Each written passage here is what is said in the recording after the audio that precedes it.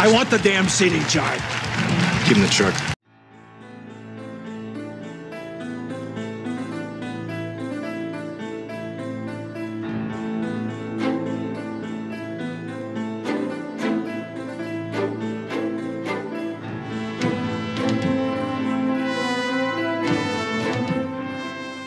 Hey everyone, and welcome back to At the Movies with Cash and Hightower. Hey everybody, it's Cash. And this is Hightower. Cash, how you doing? I'm doing good. How are you, my friend? Fan-freaking-tastic. Except it feels like it's been raining for like 48 hours straight. It does. It really does. And not to mention, there's just a million things happened since the last time we recorded here. There's just so much going on right now. There's a lot going on. Don't worry, we will talk about it and give you all the proper takes. Yeah, but yeah, real quick, I want to just talk about how depressing the rain is. I just got my bike back from being fixed up by, shout out, Wilson Cycle. Great job. Bravo. I did a great job. I think Michael's his name. Hooked me up like next day. So appreciate that. And I just need a sunny day to get back out on the trails. I need to check and see. I may know those people, actually. I know his sister. Never mind. I lied. She's good peeps. I'm wrong. Thinking of the wrong person. Okay. Ignore what I'm saying. Yeah, there's only one bike shop in town for me. It's Wilson Cycle. That's right. All right, yes, let's do a little housekeeping. Absolutely. Housekeeping? What do you want to start with? You want to start with... Did anything weird happen last week or this week? Any dramatic award show moments? This has been a hot topic at work. Hot topic. Have you guys been chit-chatting about this at work too? I've had some text threads with some work buddies going on. And you as well. There's just been strong memes coming out. Very good stuff. Like best I've ever seen. It's been a while. It's fantastic. I was texting with a friend that worked in my last group. Like, we've been sending each other, of course, like the day of, it was just fast and furious. Just here's one. Oh yeah. Now we're being very selective about the ones that really get your attention. Yes. Ones that are, obviously pretty aggressive. I agree. Like, there's been some pretty clean ones, kind of like just poking the bear a little bit, and there's some that are just like pretty inappropriate. Oh yeah. But still pretty funny. I'm an inappropriate person, so I find them very funny. I even on my bookgram page, I took a few shots. I don't know if you saw mine. I did. The one I was most proud of was like, what's your favorite Will Smith hit? And it was like a picture of like Independence Day, like Bad Boys. I forgot what the other one was, and then it was like him slapping Chris Rock. Oh my goodness. Okay, so I know the missus was commenting back and forth with you on that. She was all tickled about that. So she was talking with one of her work friends too. And they were going back and forth about it, and I was in the kitchen. I was like, hey, you tell her no matter what, though, I'm still going to get down with some Wild Wild West. Wild Wild West. She also, the person she was texting, is apparently a big fan, and she challenged me on a quote. So we almost came, Will Smith, Chris Rock, territory here, because she was challenging me on a quote. Turns out... For Wild Wild West? Yeah. Oh, my. So, and I said, hey, on a clear night, we can even get to Galveston. And she's like, no, it's Baton Rouge. I was like, no. Oh, I don't even like the movie. It's Galveston. So he says, we're gonna get to Baton Rouge, and hell, on even on a clear night, we can even get to Galveston. Exactly. So we both were right. Cooler heads prevailed. You were more correct. I was more correct, but there were no slaps exchanged. Well, that's good. That's classy. Bigger question: which side were you on? Well, first of all, let me say I think we can separate this incident from Will Smith movies. Yes. Will Smith movies will always be fantastic, and nothing will ever change that. True. However, I'm on Team Rock on this one. 100%.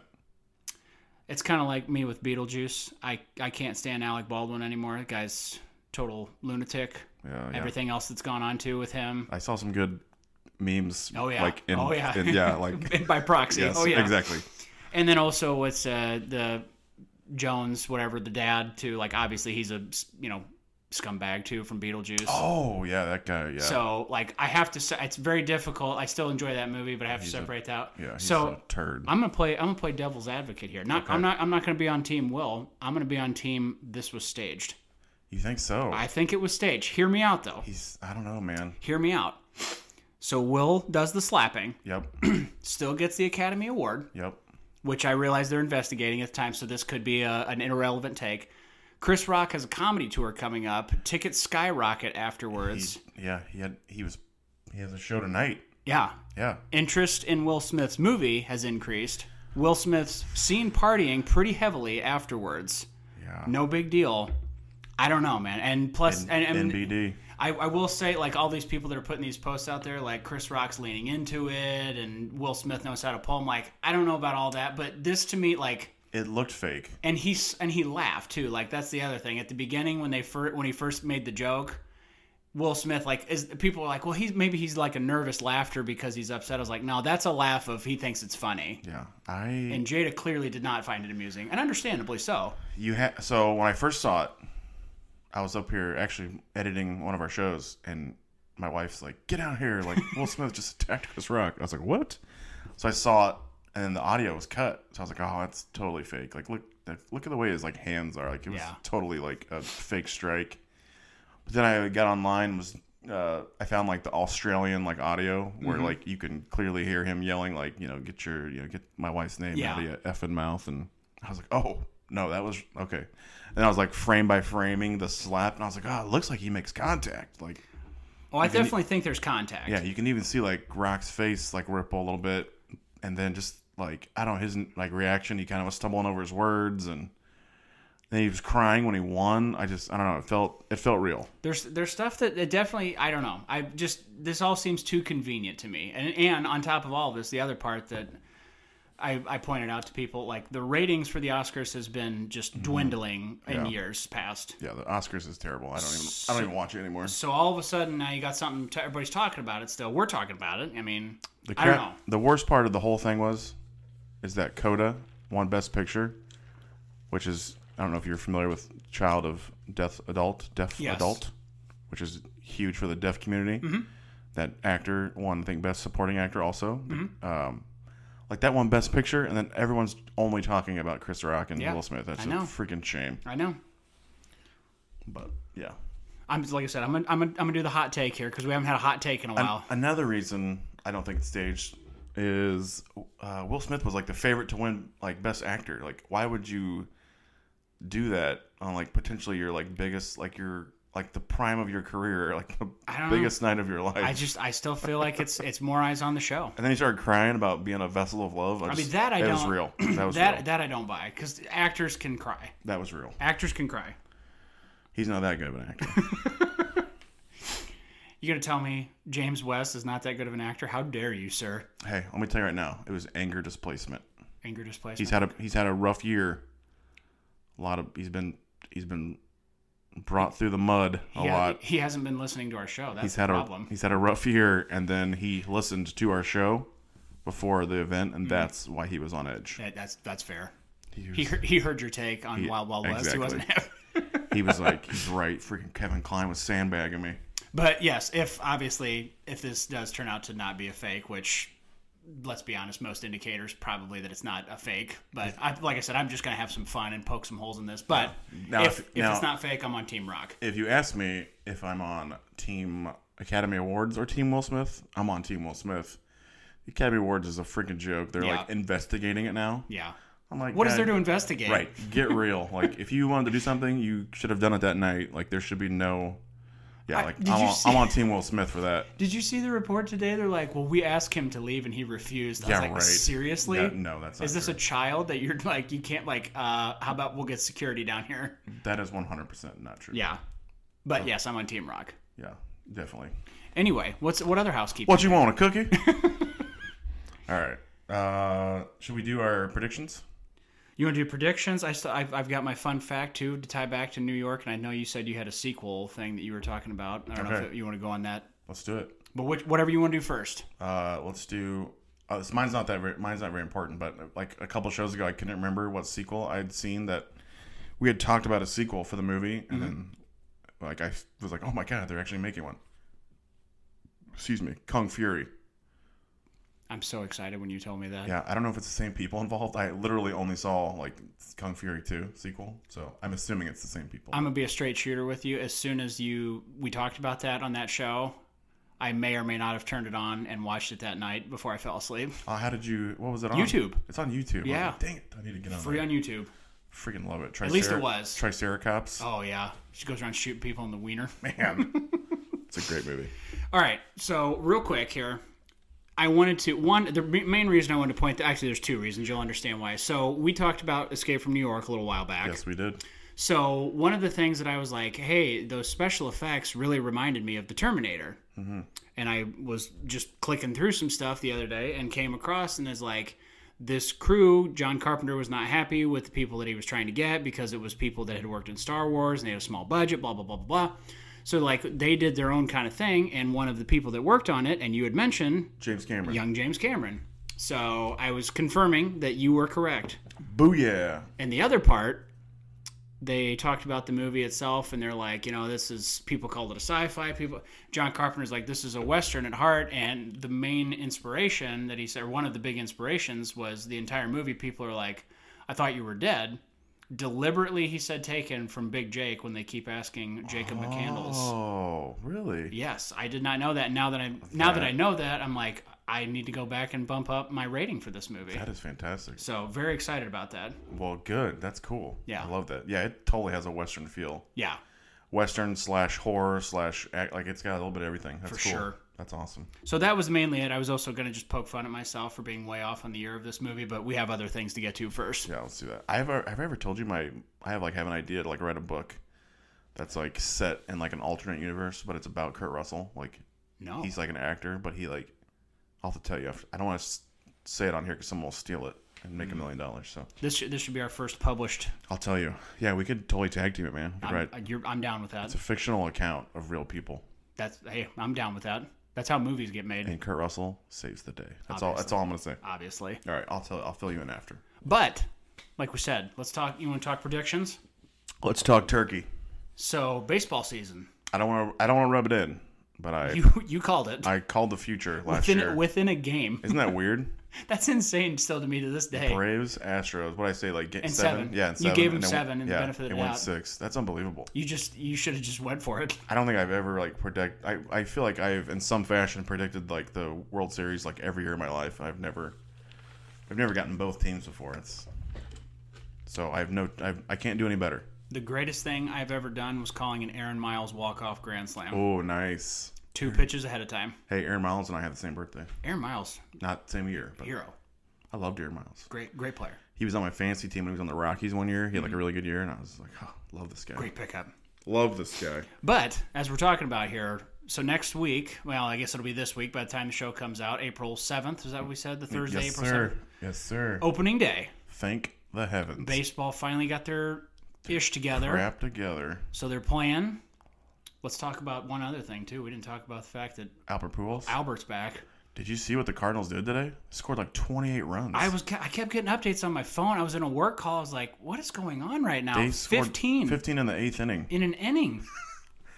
Pujols is back. He's like, Here we go. He's already giving people hitting lessons. I was just, good grief. But, I was, of course, I got people texting me. They're like, I can't believe this. This is crap. I was like, I don't know. Like, enough time's passed. Everything's water under the bridge. He clearly made the wrong decision to go away. Like, it just, I mean, it worked out for everybody. For the Cardinals, yeah. Worked out for him and his bank account. Well, yeah, not for him to get money, but he's been in like the playoffs like one time since, and the Royals freaking swept him. So, and the Cardinals also, nobody's talking about this. The Cardinals made a very wise decision because there's a lot of irritation on their fan base about that's true. Things that they have not done. So this is a very much nostalgia play. Here's the thing. I don't like the Cardinals. I do. I don't like them. I know. But, hear me out. Yes.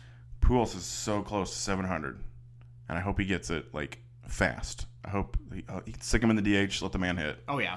He's still a good hitter. He was freaking he was killing the Braves in the playoffs last year. He did well. So here's the deal. I want him to get like 30 home runs this year. That would be awesome. I don't know if I hope he can. I don't know if he'll be healthy. If he has if he DHs, man, like just I don't know. I think they'll use him more against lefties probably than anything. But anyway, I hope so let's say like he hits like 25 homers. Sure. Okay. So he's like, dang, I can still do this, man. Like, I'm not that far off of Barry Bonds. So we sign him in Colorado, or maybe even comes back to St. Louis the next year, the following year. Who knows? He gets like 20, 25 more. And then he's like, man, I might as well just give it another go. Just keep going. And then we just keep like bringing it back so we have a new home run champion. That is my want. It wouldn't hurt my feelings any. I'm not a huge Pujols fan. I don't hate him.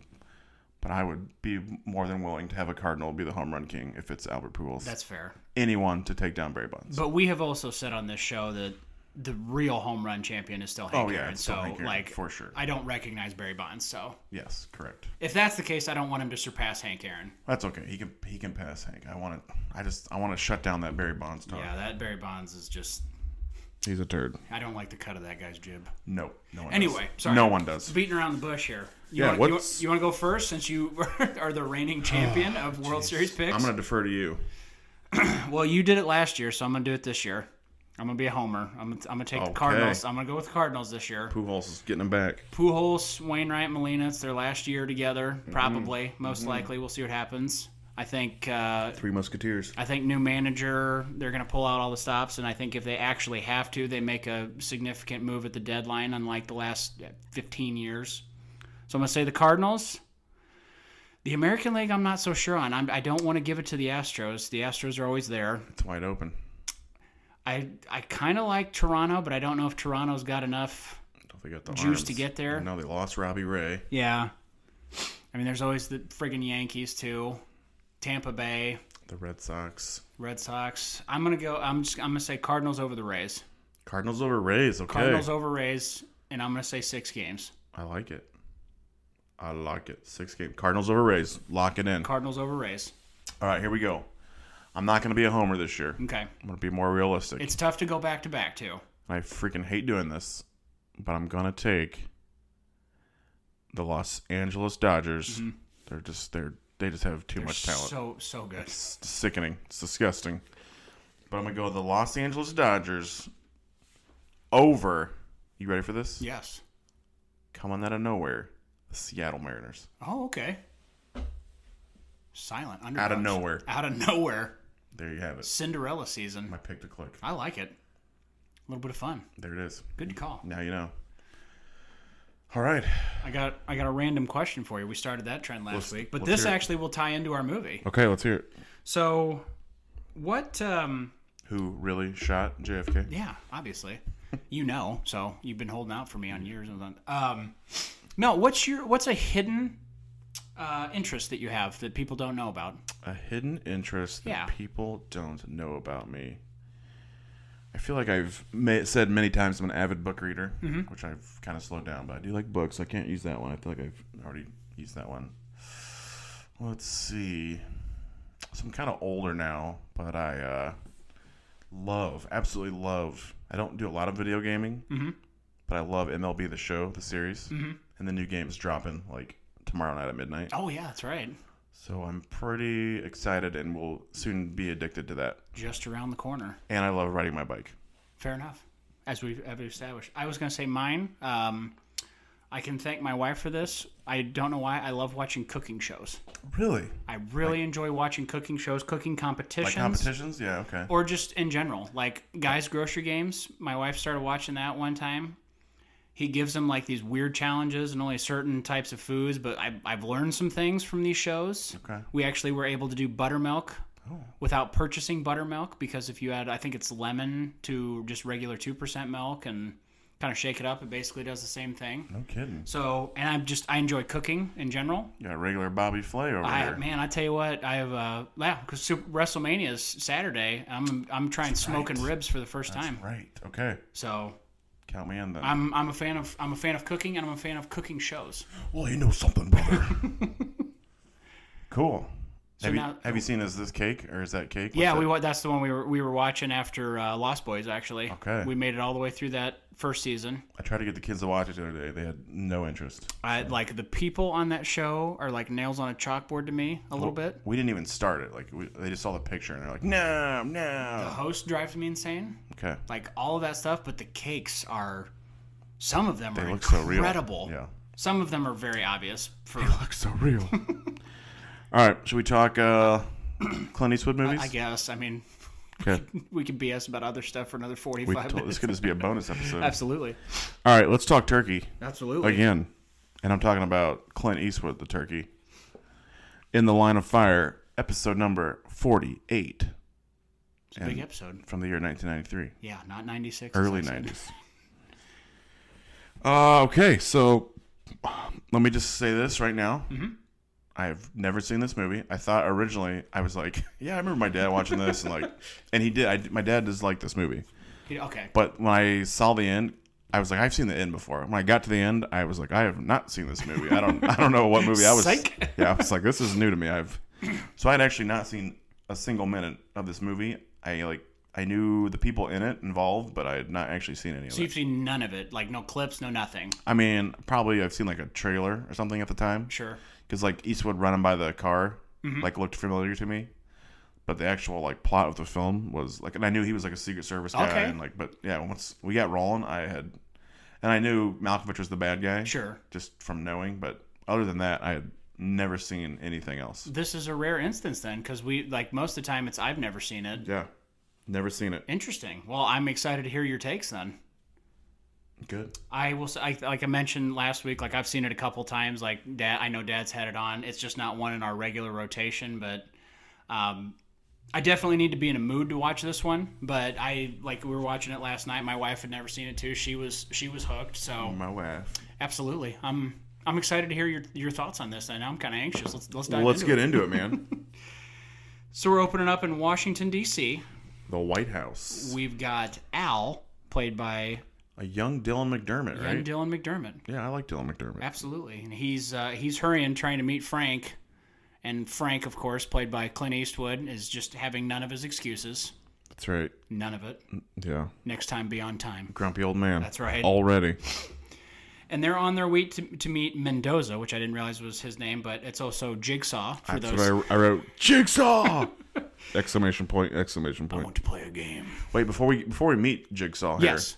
did you note, like, this has to have been on purpose, but when Clinton, Dylan McDermott are talking in the car, he, like, busts out, like, a Magnum. Oh, yeah. Like a clear Dirty Harry reference. Yeah, I was like, oh, man. This is Dirty Harry of the Secret Service. Like, No- let's be honest. No doubt. Not maybe as intense, but yeah. And like I said, I didn't remember the beginning of this at all because they go to meet this guy Mendoza, like we said, Tobin Bell, Jigsaw, and he gives Frank the counterfeit money, and he's like, all right, cool, but and he sends Al in, and he goes, I had him followed, and it turns out he's Secret Service, so Al's tied up to the chair. And he's got his goons, like, getting ready to kill him. So he's like, all right, go ahead and shoot him for me. So he hands Frank a gun. Frank puts the gun up to his head and goes to pull the trigger, and it just clicks. He's like, oh, good, Frank. I was just testing you, whatever. He's like, let's go get something to eat. And Frank had given Al his gun, so then they're going to suffocate him. Oh, that was brutal. I didn't like that. So, and then Frank goes and grabs his gun back, and then he's like, well, you're under arrest. And then before he finishes, he shoots two guys. Like, no look shot, too. No, like, yeah. Man, it was pretty smooth. Like I said, I did this whole thing that goes down at the beginning. It's a lot right at the beginning, and I did not remember it fully, but I'm like, okay, this sets the tone early. It does. I actually did like that. It was a good tone setter, and, like, you could... Clint Eastwood kind of, like, he's, like, feeling the weight of the gun, so, like, you can kind of, like, oh, okay, so he thinks it's not loaded or something, so he's gonna pull that trigger. I will say that's a reasonable thing to point out. I don't know how necessarily accurate or how comfortable I would be with that. Yeah, if you're Dylan McDermott, like, I would quit that day. Oh yeah, 100%. I'm done. We would no longer be partners. And especially when he like has that throwaway line. He's like, "Well, there may have been one in the chamber." Yeah, right. Like, exactly. No, sorry.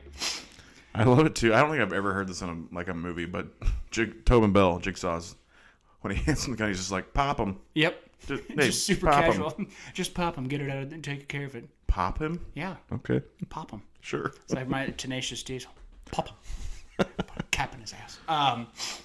Also, I didn't know that Secret Service investigates counterfeit rings. Yeah, absolutely. That's what they're most known for, actually. Oh, really? No, I'm kidding. You had me. No. You had me. Nope. I was like, oh, wow, okay. Thought maybe your dad knew something. No, God, no. Yeah, there's literally no reason why that would be important. Okay. I mean, other than the fact, like, I think... No, there's no reason. Interesting. Just to set the stage that he's a detective and he knows how to handle a gun, and That's right. And he is not afraid to shoot first. He is not.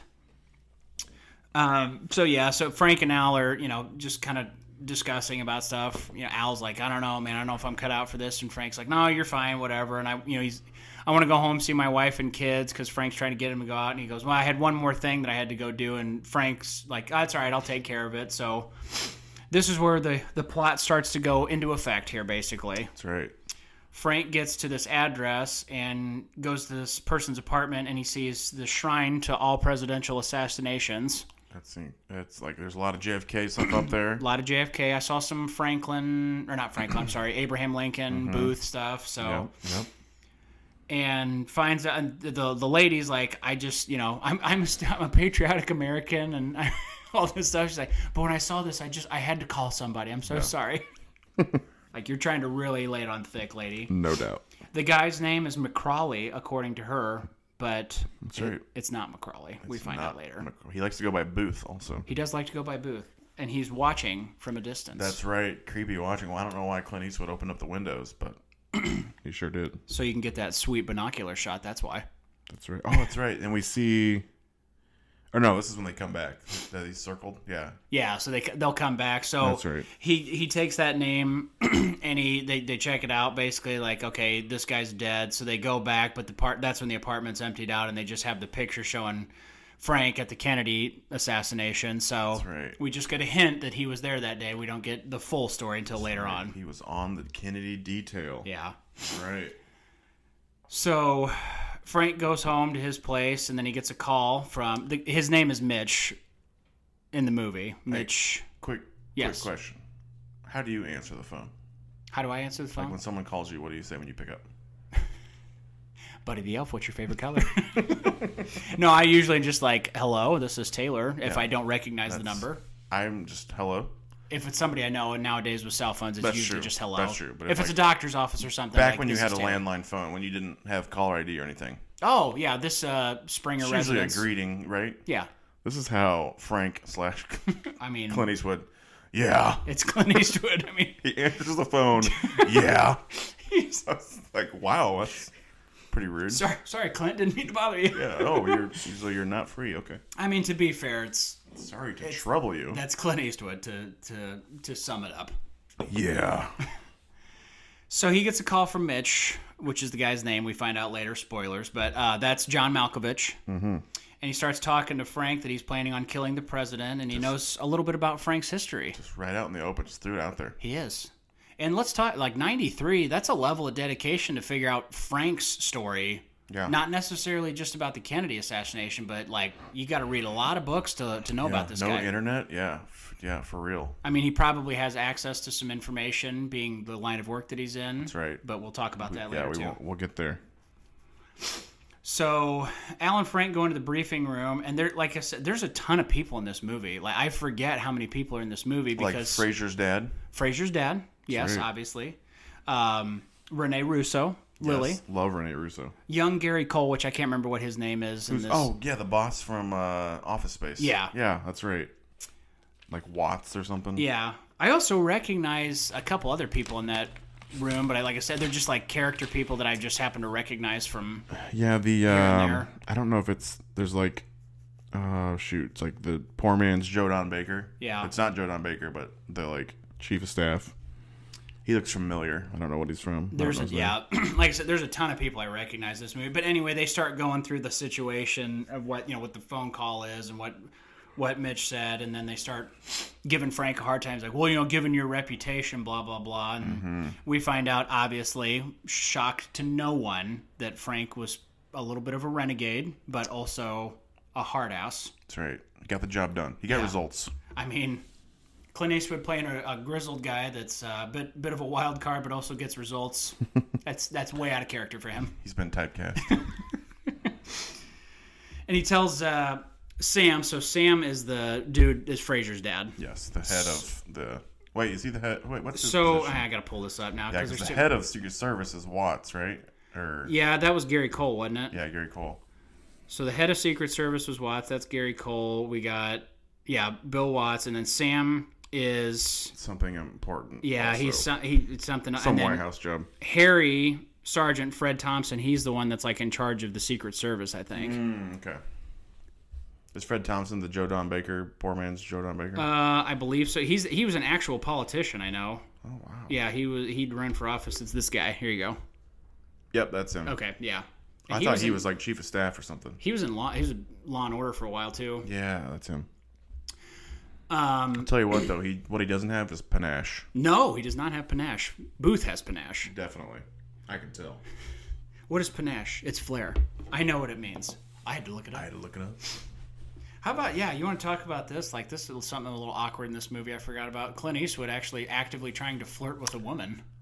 Yeah, here, since we're talking about it, I'm just going to go on right now. How old do you think Clint Eastwood is in this film? In this one, supposed to be? Late. Oh, how old is he supposed to be? Yeah. He's supposed to be in his 50s in this movie. Okay, but he's like 60. Yeah, I think he's early 60s. So How old is Rene Russo, do you think? In this movie? Yeah. I mean, late 20s, early 30s, probably. And you think she's supposed to be that age as well? Oh, supposed to be that age? And she's probably supposed to be in her mid-30s, I would think. The way she talks about leaving somebody and following her career. I don't like this relationship. Yeah, it's weird. Not one bit. No. Not one. Like, there's no chemistry. Clint Eastwood is supposed to be this grumpy old dude, blah, blah, blah. But as soon as Rene Russo shows up, he's like a totally different person. So there's a couple of split personality. A couple other things too, like to go along with that. Like, I don't like how Frank is like a couple times throughout this movie, he's like narrating if she like looks it's a romantic back, comedy. If she looks back, she's my god, that was brutal. I know things. That was horrible. Yeah, like stuff like that definitely are takeaways from this movie for me. I'm like, I don't care for that. I don't care for it at all. I mean, don't get me wrong. I mean, as much as Clint Eastwood could have charm and flirt with ladies, I feel like he does a good enough job with this. But like, I didn't think he was weird. He wasn't charming at all. Like, no, he's not charming. But for Clint Eastwood, that's about as good as he can do. I guess so. I mean, it's like the '90s times were a little bit different. Like, I guess, he's making some like chauvinistic comments, which he's like clearly joking a little bit, but also like. I was like, I don't think anyone would like find that charming though. Like, I mean, she probably knows you're joking, but yeah, I would just walk up and get away from you. What's the other thing too? Like, there's no chemistry at all. None. So this whole like side love story I could do without. I totally agree. Amen. So after all that, so Frank's telling Sam, he's like, hey, I want to be assigned to the president again because he knows this guy's dangerous because he's clearly done his research. So. Next thing we see the caravan, the president's going along, and Secret Service people are jogging alongside of him. And Frank's clearly having a hard time, which, I mean, to be fair, I would have a hard time with that. It's kind of weird to think about. Like, those guys got to be, like, running, like, I mean, not like sprinting, but, you know. I appreciate later, too, like, he calls that, he goes, a lot of what we do is just, for show, because he goes, you freaking tank could shoot this thing and would barely make a dent in that car. I'm like, yeah, that's fair. So true. And you want to talk about being chauvinistic? How about pulling a prank on somebody because they're old and they fall asleep, saying that they had a heart attack at the office? So that prank's awesome. Do we find out who actually called it in?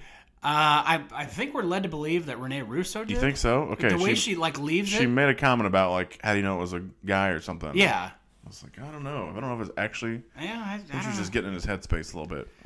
Yeah, But that's awesome if it was her. I feel like that would be the best, frankly. Yeah, that's great. Pun intended. I thought maybe we were gonna be led to believe it was Booth who called it in for him. That would be funny because he like references like he was like looking tired looking faint. Yeah, faint. Yeah. Yeah, because after this he calls. Mitch calls again and he starts running through all this stuff. Like you were looking a little faint and everything else. He starts running through a little bit more of Frank's background and. Hey, he didn't react fast enough to that first shot on Kennedy, and that, his wife took the daughter and left because he had a drinking problem, and just keep peeling layers of that onion back about what's going on. That's right.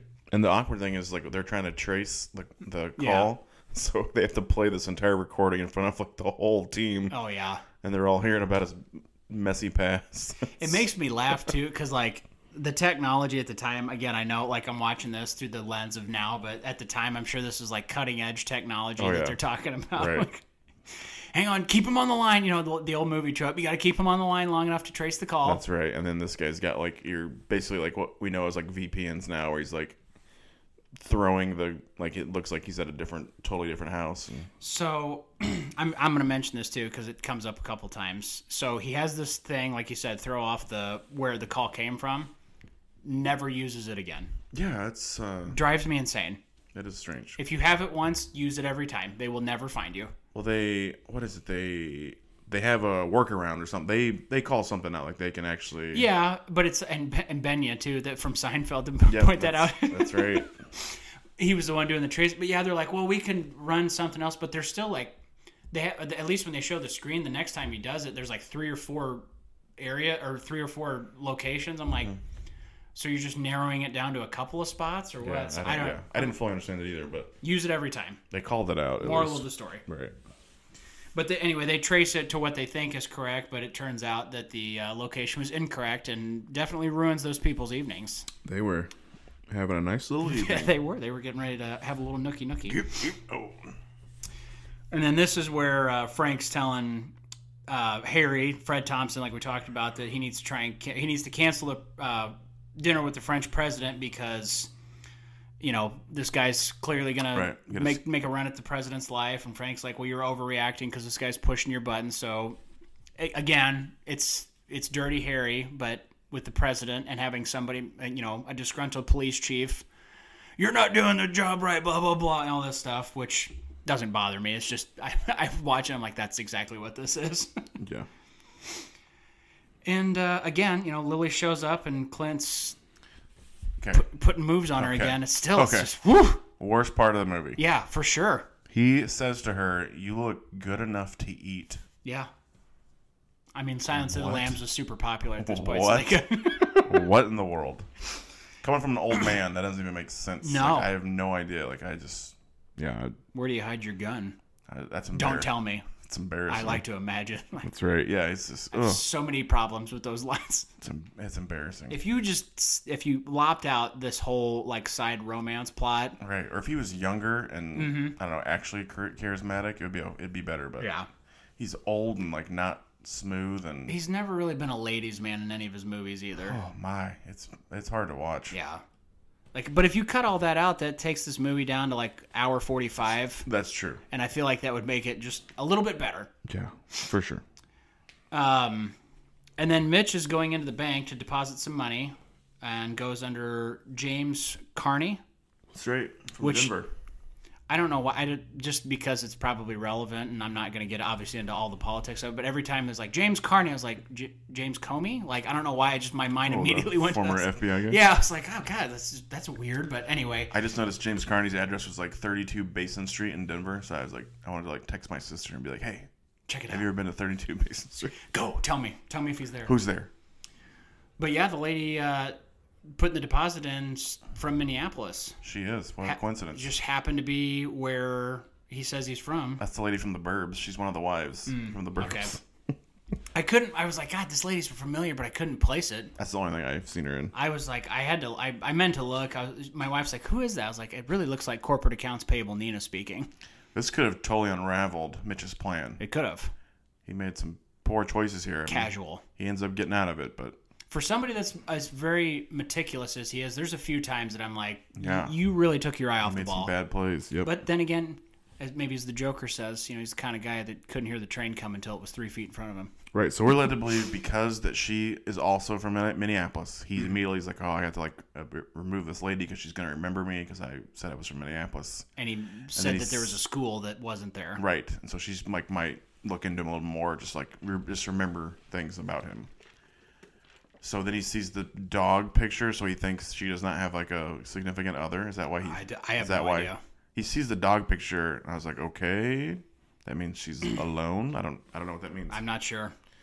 I wouldn't want to mess with a German Shepherd. No, and that German Shepherd was not messing around. And he's lucky it was chained up, right? So yeah. He lucked out big time because when he goes to her house, so I think we're led to believe that her and the other girl are in a relationship. Mm-hmm.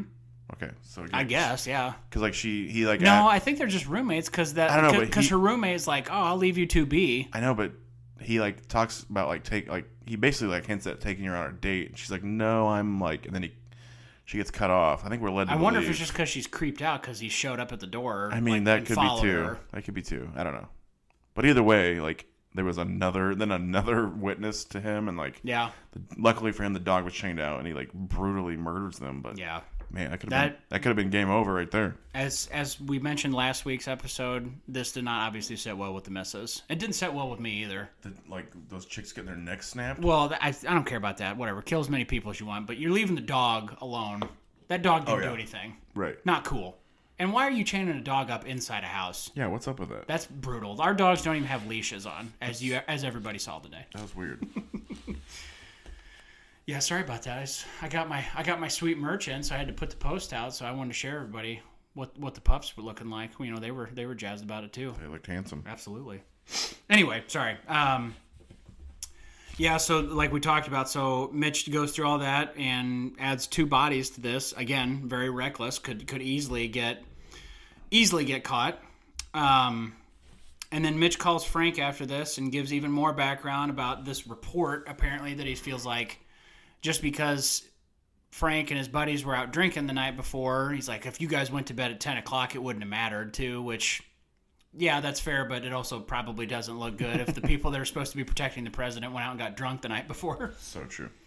And then this is where they run the trace, and this is like part where we're talking about, like, oh, we can, maybe work around it, whatever, and they figure out where it's at. Mm-hmm. And Frank actually spots him and is able to track him, even though he's got that disguise on, tries to chase him down, but... That nasty gold tooth. Yeah, couldn't get him, but since he gets hit by the car, he puts his hand down on the car, they've got fingerprints. Yes. Which is obviously an exciting breakthrough until we find out he's a C-12. Which I didn't know what that meant. I didn't either. But I was like, oh, okay, there's something.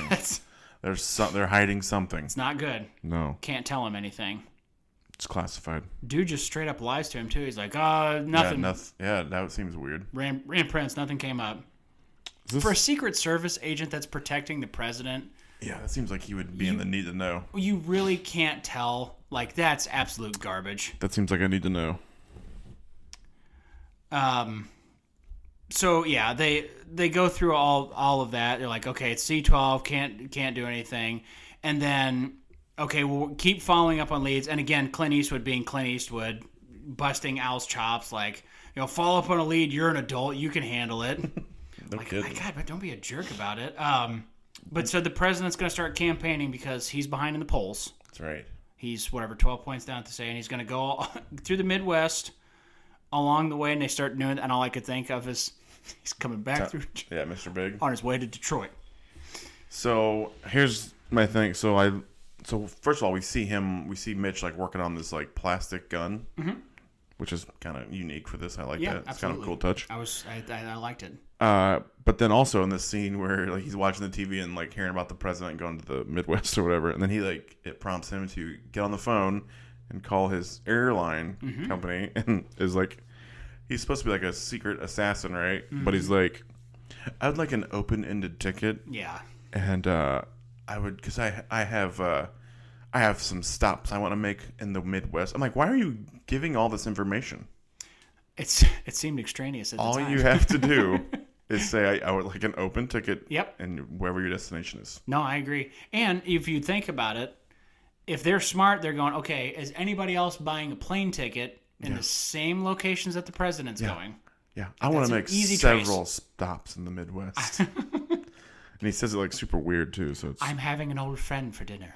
And then we see him making that checkout to the for the victory fund for $50K. Yeah. And at this time, I was like, I don't even know what's happening right now. But maybe we're supposed to not really understand. I don't. Okay, good. I just was going along with the ride. I mean, at the end, it all checks out. Yeah. I get it, but I was like, well, I don't know what's happening here. I hope I'm not supposed to.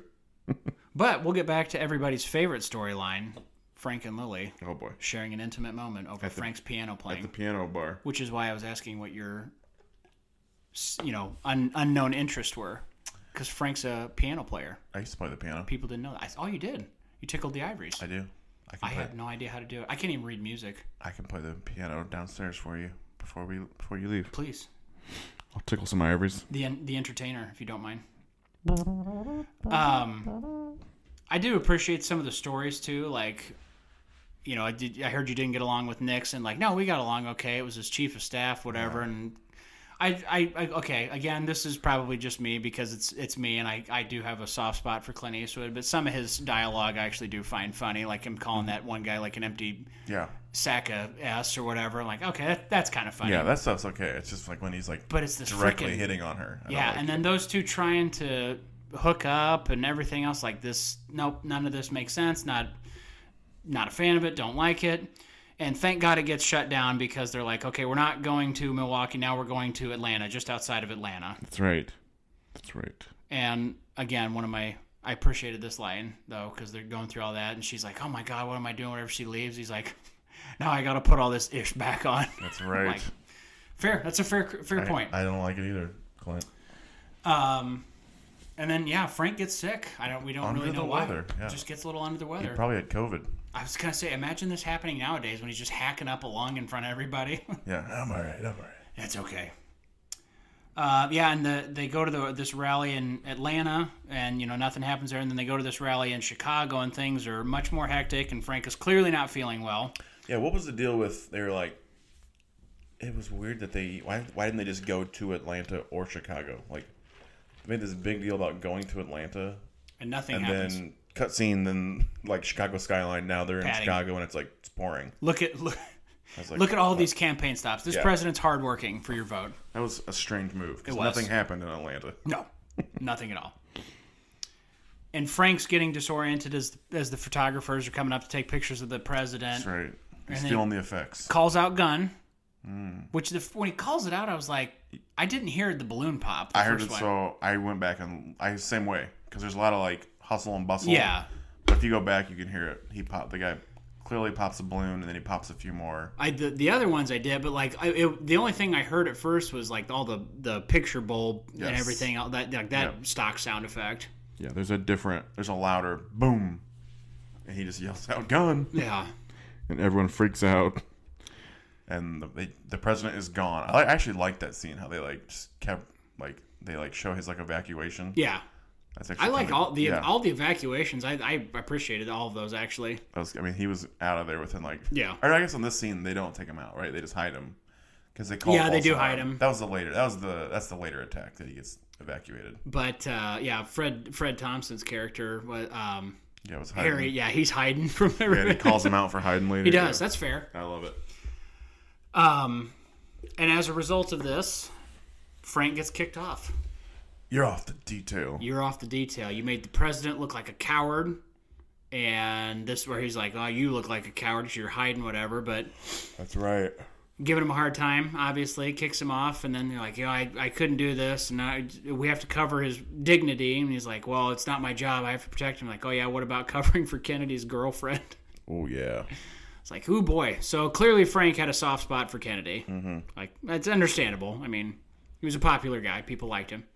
I like the character Frank, but he's, like I said, he's got split personalities. When he's flirting with Renee, that doesn't make sense to me that he would also be this gruff, badass type guy. And then immediately turn into this weird flirty guy. Yeah, when he's working, it doesn't make sense. He's tunnel vision, and then like you said, and then there's this switch. He seems no nonsense, and then he seems very nonsense. Yeah, there's a lot of shenanigans. And at least Frank, when he gets home, he gets the confirmation when Mitch calls. He's like, "Yeah, I was there in Chicago," and he was popping the balloons. He was popping the balloons. So Frank gets pissed, pulls the phone out, and then Al shows up, and he's like, "Hey, we got a lead because earlier in the movie." I didn't mention this because it was a very small detail. Frank noticed a magazine when he went into the first apartment. That's right. And he's like, hey, can we have somebody follow up on this? So they get a hit from this place out in, I think, Pasadena, California. That was Arizona, but you're right. Because they California first. Yeah, they end up going, they get it from Kevin McAllister's dad. That's right. Home Alone dad in the house.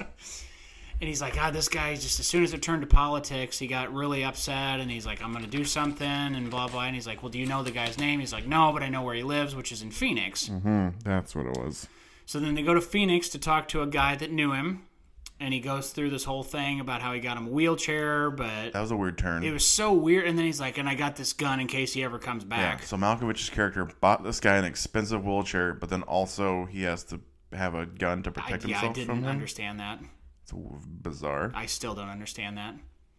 But they get a home address, at least. That's right. And they get there, and they're trying to, obviously sneak around to see if anybody's home.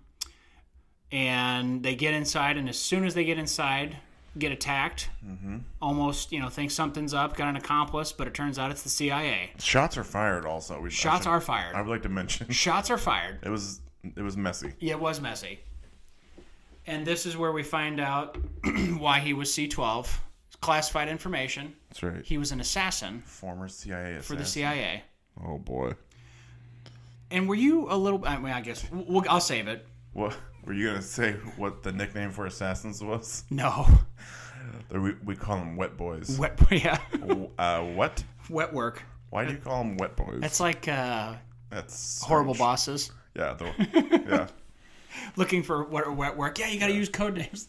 I've stored up quite a lot of pee. If you'll excuse me, I have to go to the bathroom. I love that movie. Yeah, so anyway, after that, then Mitch is off having some target practice with his homemade gun. Yep. Shooting, and then he gets those two hunters, and they're like, well, hey, can we try it out? He's like, yeah, that's fine. So they shoot the duck. That doesn't set well with Mitch.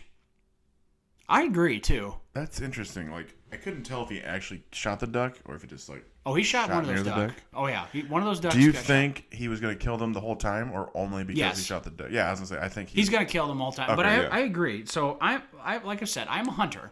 I do enjoy hunting, but I hunt for a purpose.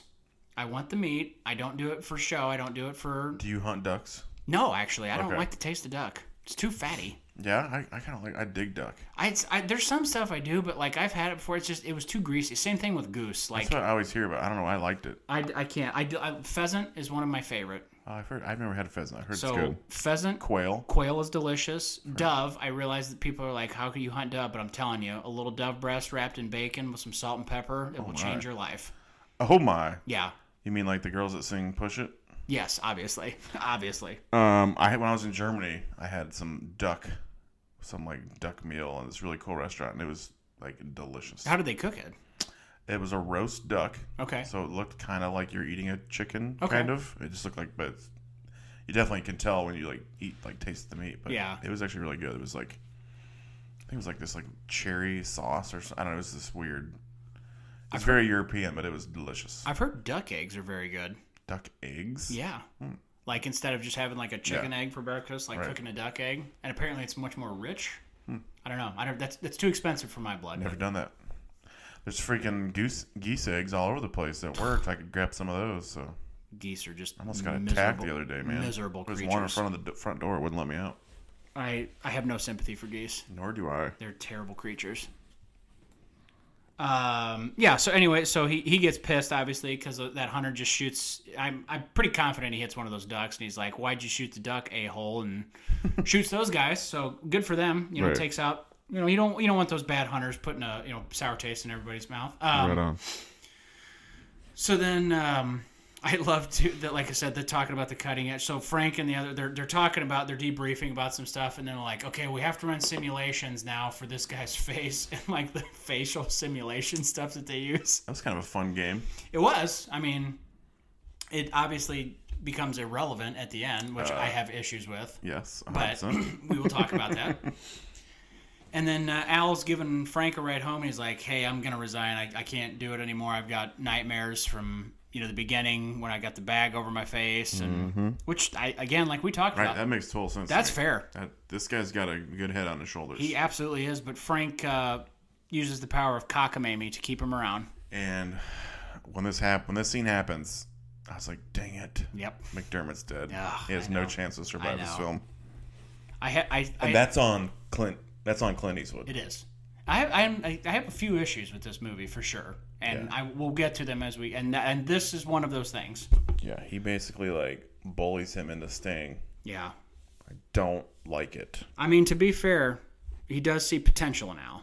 I mean, I get that part, but and he definitely does have potential. But he's not like, hey man, you got I see all this good. I mean, he does that earlier in the film. He does it a couple times. But this time, this one is just he's straight mocking him and basically calling him a wuss. He does say, "I need you, buddy." He does call him friend. But that's out of desperation. I think so too. He uses him.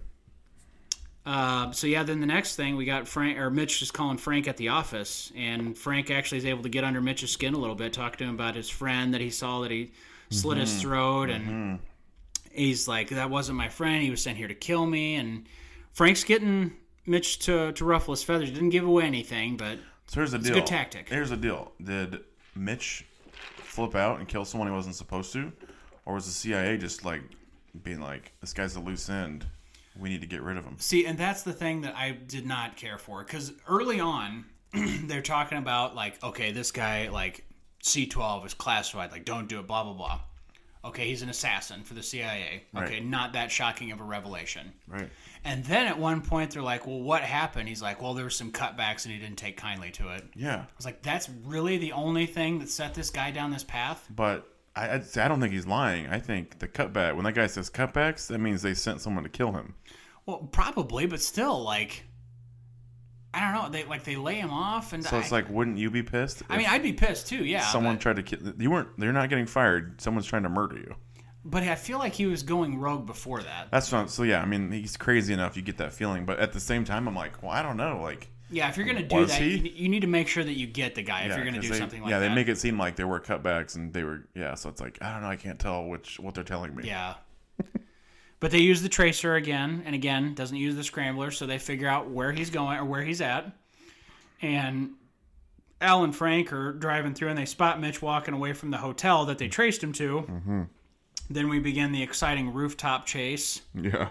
And Mitch is able to jump over that big gap, but Frank can't quite make it. He runs so weird. Actually, does. both of them run so They weird. do. Clint Eastwood, like, he runs like for a living. Like, I think he does that. I don't know if he still does, but for the longest time, like, he would go on long distance runs. Malkovich was like fairly young here. Yeah. And he runs like a 6-year-old. Like he runs does. way worse than Clint Eastwood. I don't buy that he's able to make a big leap like that. No. But Frank can't quite make it, so Mitch, comes and he's like, "All right, I'm gonna save you, I'm gonna save you." But Why is he saving him? he's trying to prove a point. He's never a threat to Clint Eastwood in this movie ever, No, except for the very, very, very. he's trying to prove a point. Like, he's trying to get under Clint Eastwood's skin. Like, are you actually willing to take a bullet? Like, are you willing to trade your life for the president? And this one is the same thing. He's like, you can easily shoot me and end this whole thing, but you'd have to kill yourself. Right, you'd fall to your death. So he's trying to basically be like, he's getting under Frank's skin. But again, it's like, I don't know. The whole thing is a cat and mouse game. Yeah, it's an interesting the way you think about it. Like Clint Eastwood, his like thing is he's going to stop the assassination, and he's given the opportunity ahead of time, and he doesn't take the shot because he knows he'll fall. Yep. I don't know that you think he would 100% die. Like I don't know that it was that far down. He's definitely breaking his legs. Yeah, I mean, you're probably eating food through a straw for a while. I almost taken that shot. If I'm Secret Service, I would have absolutely. I'm taking that shot. I think I survived that fall. If I'm Secret Service, I'm protecting the president. Absolutely, I'm taking that shot. I think I would have survived that. And not to mention, like, how he saves him. Like, he just kind of swings him off to the Swings him like, to the like which is like 5 feet away. Like, okay, like maybe just like push yourself over that way, but it's got insult to injury too, because McDermott takes his eye off the prize. Which I don't understand. Like, to be fair to like McDermott, as soon as Frank is safe, I'm unloading every round into Mitch. Yeah, he had the shot. He did. I don't know why he's trying to arrest him. Like, just put him down. He just wants to be a good student. I guess, but I got him. Mitch puts an end to Al. Oh, it's too bad. And Frank goes to his favorite watering hole, and then Mitch calls him and points out that, like, hey, you really don't have a lot of room to be mopey because you could have killed E. Yeah. And I'm like, yeah, that's fair. But Mitch kind of turns the table and gets under Frank's skin by bringing up the Kennedy assassination, and he's like, hey, you didn't react and all this other stuff. And again, I mean, I love this stuff with Clint Eastwood. He's like, why didn't you do this? Why didn't you do this? Like, I don't know. I'll think about that while I'm pissing on your grave. That's right. Great line. This stuff I love, yeah. Great line. So, of course, Frank gets chewed out again because he wants the president not to go to California, because Mitch also says that he's going to send the president back in a box from California. Yep, he's letting him know. So this is calling a shot. This is where it's happening, literally. Hey, what's the Skellum LA stuff? Like, the address, whatever. Well, it's like a code, and like part of it's a phone number, right? Yeah, I don't get that. Still, it wouldn't have happened had he not been kicked off after beating up the bellboy too. Like, he wouldn't have found out the other thing. Yeah, it kind of makes sense, but then I got to thinking about it. I was like, wait, they don't. I don't know. I missed that. So, and we're coming to it pretty quick because. So Frank obviously gets chewed out. Then Frank talks Lily into letting him on the crew for the president, protection. And then they get a montage of everybody getting ready. So the Secret Service plus Mitch and kind of going back and forth. And then Frank's going through and he roughs up a bellboy. Dude, and gets on camera. straight up attacks that. Oh yeah, like 100%. That kid looked like I meant to look this up, but I forgot. He looked like the Blue Ranger from the Power Rangers show. Oh, I know who you're talking. I don't think Billy. It was him. Yeah, I don't think it's him either. But it definitely did. Yeah, good call. At first glance, I was like, oh man, it's Billy. So yeah, he beats up the bellboy, and the cameras catch it. And so then Mitch, who's again going under James Carney, meets up with his guy that he's getting the ticket from, Sandy Riggs. He's like, "Here, I got your ticket for the dinner. You're going to be really close to the president." Mm-hmm. And then Frank actually goes to talk to Sandy and just barely misses, which I'm like, this is so frustrating when they do this in movies, but I actually feel like they did a pretty good job with this. Like the timing worked out really well where he actually wouldn't see his face. I'm enjoying it. So Miss is talking to him, and Mitch is obviously talking business here. So then Lily gets the call saying Frank's got to get let go because of beating up the bellboy. And then she goes to tell Frank about it, and he's like, "Oh, I saw the bellboy footage, huh?" Yes, they saw the bellboy footage. Like, you grabbed an innocent person and beat him. On TV. On camera. In front of a film crew. When he first grabbed him, was like roughing him up. Mm-hmm. I remember he was like cycling through the pictures, those little Polaroids. I was like, oh, this is kind of cool. They're like, he picked up like a random like terrorist that he like happened to notice. Yeah. And then it was like, no, wait, no, that's just a busboy. Nope, just a guy trying to. I was like, oh dang, okay, yeah, guy trying to survive. He doesn't look anything like John Malkovich, so that's a weird move. I'm gonna tell you this too. I don't care for him getting all emotional about the JFK thing and like pretend crying. I don't want to see Clint Eastwood crying in a movie. I don't even remember that. Yeah, he's like, oh yeah, I should have reacted faster, and him saying, would I take a bullet? And he kind of like his lips quiver and stuff like that. Come on, Clint. Where did he say this at? It was in the room because they're talking about like the code name they have for the I can't remember. Oh yeah, okay. She goes to talk to him, and he's staring out the window, and that's when she tells him he's got to go to San Diego. That's right. So then this is what I was talking about. So he's got that address from Mitch, that SW whatever in LA, and so he goes to get dropped off at the airport, and the guy that drops off, he's like, okay, your number is whatever ukulele. Yeah, he spells ukulele wrong. And he spells ukulele wrong. So he goes to call, and he's spelling out. He's like, wait a minute. And then he looks, and he's like, Southwest, this. And so he calls the number. The number, so like on the... It's for the bank. Right. But that doesn't connect back to me. Like, why? Yeah. At all. Like, I was watching this, too. I was like, am I supposed to be getting this? I mean, I get that they just wanted to use like a cool like code. Like, 'cause, like numbers are associated with letters. Yeah. Which is just like kind of a cool thing, but then I was like, but it still doesn't connect back to me. Like what? No, and it wouldn't have happened had this guy literally had he not been fired. Had he not been fired, and this guy like, okay, the code is ukulele. Right.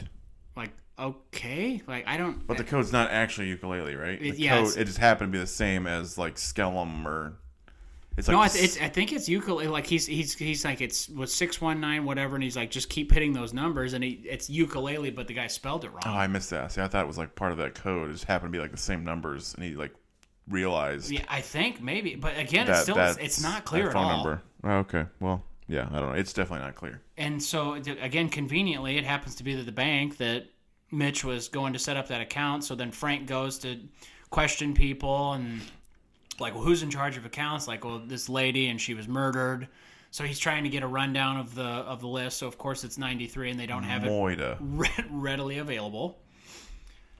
So then he flags down a cab, heads over to the dinner, and Mitch shows up. And again, this is another irritation I have with this movie. He has a wig on and glasses. Mm-hmm. The guy has a Polaroid of Mitch, looks at his face, looks at the Polaroid, and doesn't react. Yeah, he's not that different. There's even like one picture where he's wearing glasses. I'm like, that looks almost exactly like him. Yeah, it's like Superman and Clark Kent. Like, oh, he put on glasses. It's not the same guy, clearly. Right. Yeah, it's like around this time too. Probably like right before Malkovich shows up at this event. I'm like, man, this movie's super long. Like you're starting to lose me a little bit. It does drag on a little bit. Yeah. I agree. And again, if you take out the side romance story, probably a lot better. Should have taken out some of it. So then, yeah, Malkovich gets there, and we clearly see, like, he even goes through the metal detector just to emphasize that his gun is plastic, totally undetectable. And he starts assembling things, which I was like, man, this guy's attention to detail is fantastic. He just takes apart a pen, he takes the spring out, like, that'll work for the gun. Mm-hmm. Good for him. He's clumsy though. He is clumsy. Drops that bullet. Drops a bullet. He's so lucky. Very lucky. He made a lot of mistakes. And then Frank gets to the dinner and he runs into that guy. He's like, "Did you get a fax from me?" He's like, "Yeah." So he starts slowly going through the list. Yes. And then slowly comparing it to the it's funny though the when seating chart. Yeah, when he shows up and the boss, like the Wyatt dude or the Watts dude, is like, "No, you can't. Like, you're not blah blah blah." Immediately. But then immediately like backs. He's like, "Okay, give him the seating chart." Like, I need the seating chart. All right, give him the seating chart. Eastwood doesn't even like protest. He just like looks at him and the guy's like, "All right, fine, give him this." Like, he didn't even like. I'm not gonna challenge him. Yeah, you didn't even give him a chance to like fire back. And that stare, it was just the stare. Mitch sees him. It doesn't make eye contact though. Yep. And then we get the big realization from across the room. From across the room, Frank takes that bullet. He dives in front of the president, takes that bullet. It's been a question all along. It has. Would he do it? And he did it.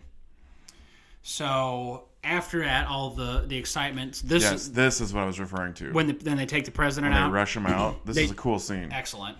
It's like within like 10 seconds. Yeah, he's like gone. He's gone. He's like in a car. Like that's cool. No hesitation. I imagine that's what it's like in real life. Oh yeah, I would like to think so. Yeah. Nobody wants to see that. So you better have a contingency plan to get the president out. Yeah, hopefully that doesn't happen. But so then Mitch takes Frank, I guess, kind of as a hostage, and takes him into the elevator and knocks out all the lights. So because he apparently knows the sharpshooters are going to be on him, gives Frank a hard time about having a bulletproof vest. Which I mean, you couldn't fault him. Like, yeah, let's be honest. He's a service agent. What'd you expect? So then this is again another issue I have. Mitch can put together a plastic gun that he can assemble with pen parts, and he can sneak in bullets. Mm-hmm. He can go undetected into all these places. He can't tell that Frank put his earpiece back in and is holding his hand up to his mouth to talk into a microphone kind of thing. Like, really? Very convenient. Very convenient. Convenient. I don't like it. But yeah, so Frank does it. He puts that in, and they're obviously the whole other Secret Service crew and the FBI and everybody else is there. They're can't see anything, whatever. And Frank's, just take the shot, and remember to aim high. Aim high. Aim high. I don't think they hit him either. Like, no, they don't shoot him. They shoot out like the windows, right? And it kind of cuts him up. And that's I was like, because by that time he'd like leaned down. I was like, why didn't you say aim high when he was standing? They could have shot him. Yeah. But I guess it worked out. And anyway, it causes a scuttlebutt, and Frank able to punch Mitch over the edge, and Mitch is hanging off the edge. And Royal Rumble style. That's right. He's like, "Here, take my hand. If you don't, you'll die." He's like, "Do you actually want to save me?" Well, to be honest, no, but that's my job. I love it. Great line. Totally. But Mitch lets go, and like so many other great movies, again, referencing Batman, fall to their death. Boom. Boom. And Frank goes downstairs, gets to tell Harry off, because Harry's trying to be like, "Oh, look at this service, whatever." And like, was I overreacting again? Yeah. Great little Frank. touch. And then he obviously, gets his face like, "Why are you retiring?" Like, "Well, because you people, I can't do any undercover work," which, again, I don't think that you should be doing undercover work in counterfeit rings. Correct. Yep. But he retires, and Frank gets home, and he listens to the voicemail from Mitch, which is a nice little touch, too, I think. Very prophetic. Was. Who won, and... Yeah, it's like either President's dead or I am. Yeah, it was nice. I like that touch. And he's like, "But you're all alone," and he's going out with Rene Russo. And let's be honest. Let's call a spade here. That's where the movie should have ended. What happened? Because then they sit on him and Lily are sitting on the steps, and they're like, "I bet that brown pigeon flies off before the white pigeon." Oh gosh, you're right. I know things about pigeons. That was dumb. And then the movie's over. I forgot about that last scene. I was like, son of a bee, like totally ruins that ending. Like, if you end it with the voicemail and them walking out, perfect. That's the way it should have ended. It's an unnecessary scene. The movie should have ended with Rene Russo breaking up with Clint. I'm gonna go date somebody my age. Right. And then I just feel terrible for Clint or for Dylan McDermott's character. I know. His yeah, family. That was the other thing. Like, I have a problem. Family. I have the wife without a husband, kids growing up without a dad. Didn't care for that, and like nobody gives a crap. There are no repercussions. Yeah. Whatsoever. For Clint's decisions, his actions.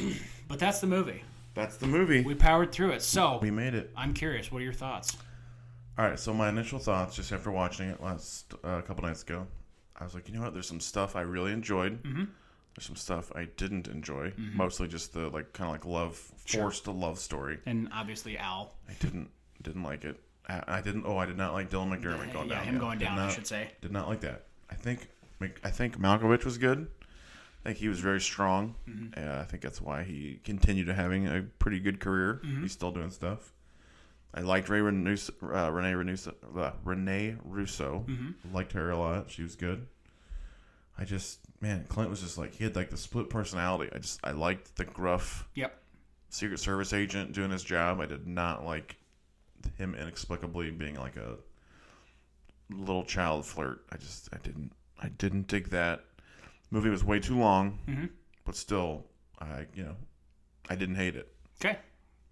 It was still enjoyable. I'll take it. Still enjoyable. I'll take it.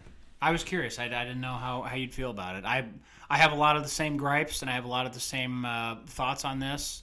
I think I probably enjoy it more than you do, just because I kind of watched it a little bit more frequently. But I definitely the stuff that you're saying. I totally agree with 100%. If I could go back in time, I would help them rewrite this script and just clean it up a little bit.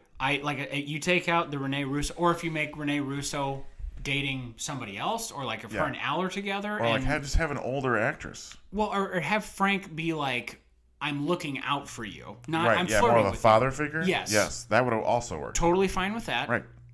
If you change that and then you shorten it up a little bit, maybe get rid of some of those scenes of the campaign trail that mean nothing. Yeah, and their little the code thing and the little things Explain they were trying to be better. smart with, just either make those pay off or remove them.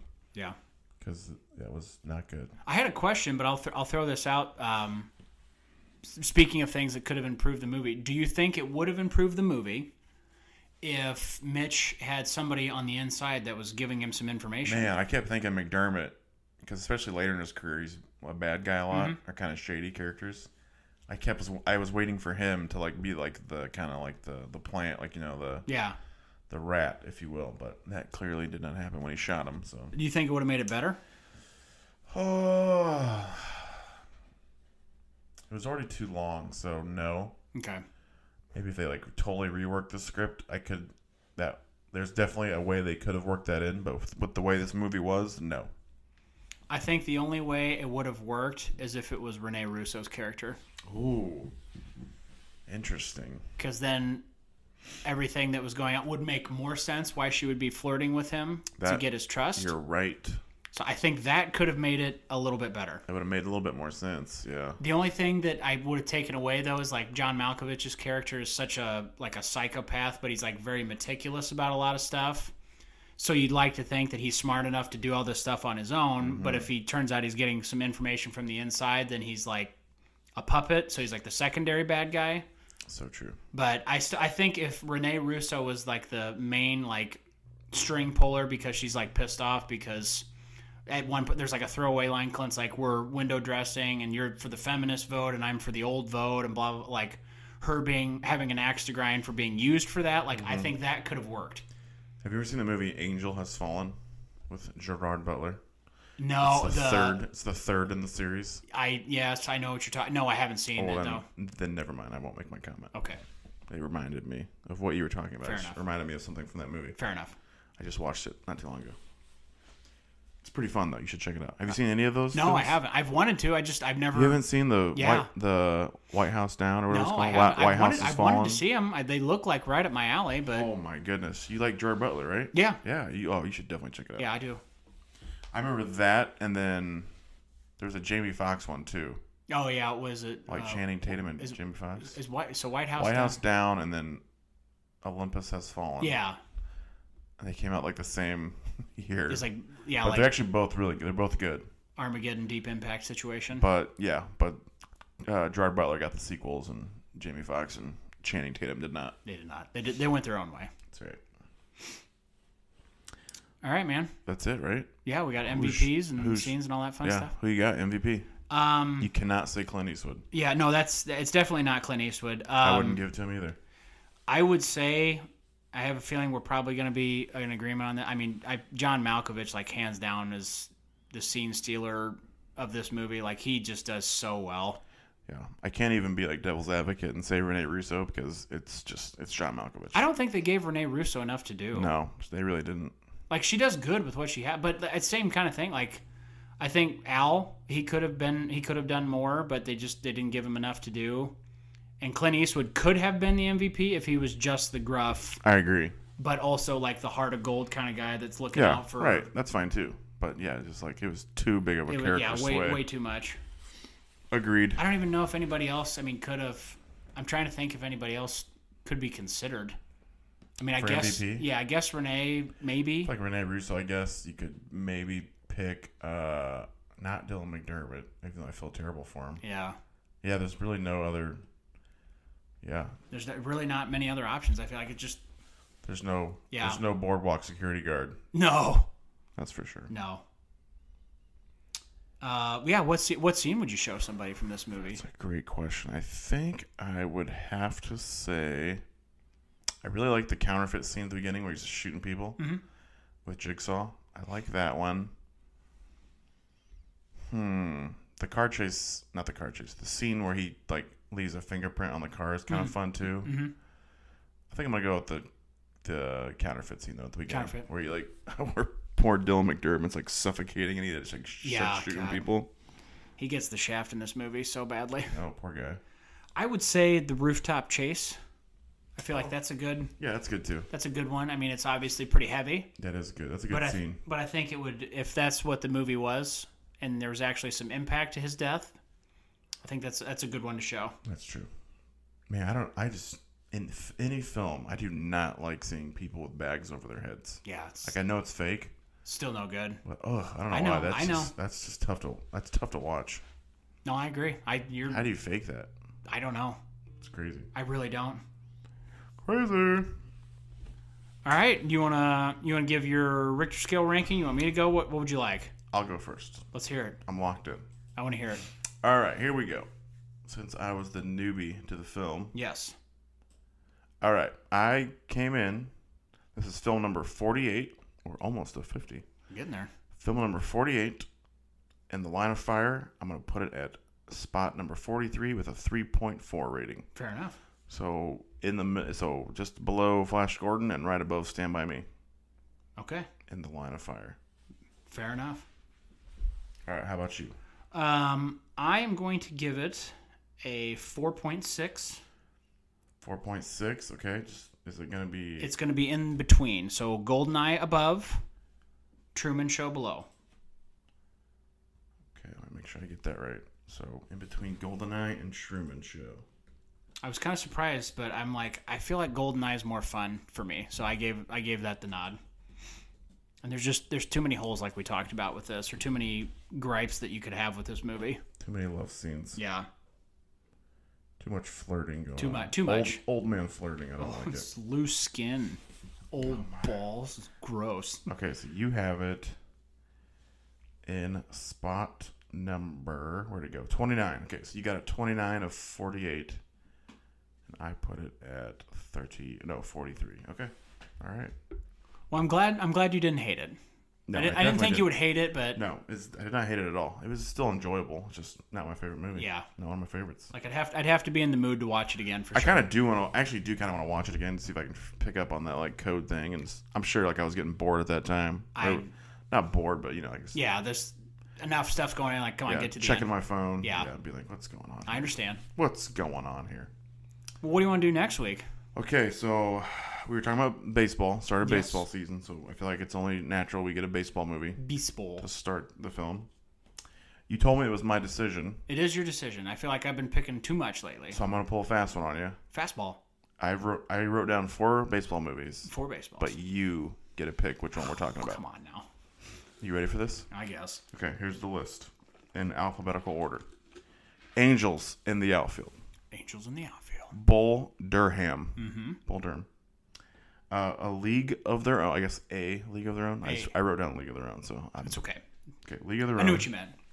And Little Big League. It's your call. You know how I feel about Little Big League, obviously. We'll probably eventually get to all these movies, but it's your call. Big fan of Little Big League. I'm gonna cross that off the list for now. Little Big League is out. I'm gonna say No to Bull Durham. Bull Durham is out. Okay, we're down to a League of Their Own or Angels in the Outfield. Both. I'm right here with you. These are my top 2 as well. You got a coin? I do have I got my Canadian. You got the loon? I got the loon. Oh, all right. Let's have it decided by a coin flip then. All right. So heads is the queen. That'll be a League of Their Own. Heads is a League of Their Own. And tails is the loon. And that'll be Angels in the Outfield. All right. Okay, you ready? Let's do it. Flip is up. Here's the transfer. It's a loon. It's a loon. Angels in the Outfield. Angels in the Outfield. You used to be Mel Clark. Angeler. All right. I'm like, is that on Disney Plus? Angels in the Outfield. I believe it is. I think so. I feel like it would be. I'm pretty sure it is. Man, I have not watched this in so long. I'm very excited to watch this. We watched it a few years ago with the kids. They loved it. Rightfully so. It's so much fun. And we'll get to see a young Matthew McConaughey and a young Adrian Brody. So, yeah, I'm looking forward to it. Joseph Gordon-Levitt. Sets again. Sets again. All right, man. Yeah, that's pretty much it. Thanks for humoring me this week. Looking forward to next week. We'll kick off the baseball season with a baseball movie. Sounds like a plan. Adios, my friends. I'll be thinking about that when I'm pissing on your grave. Well, bye.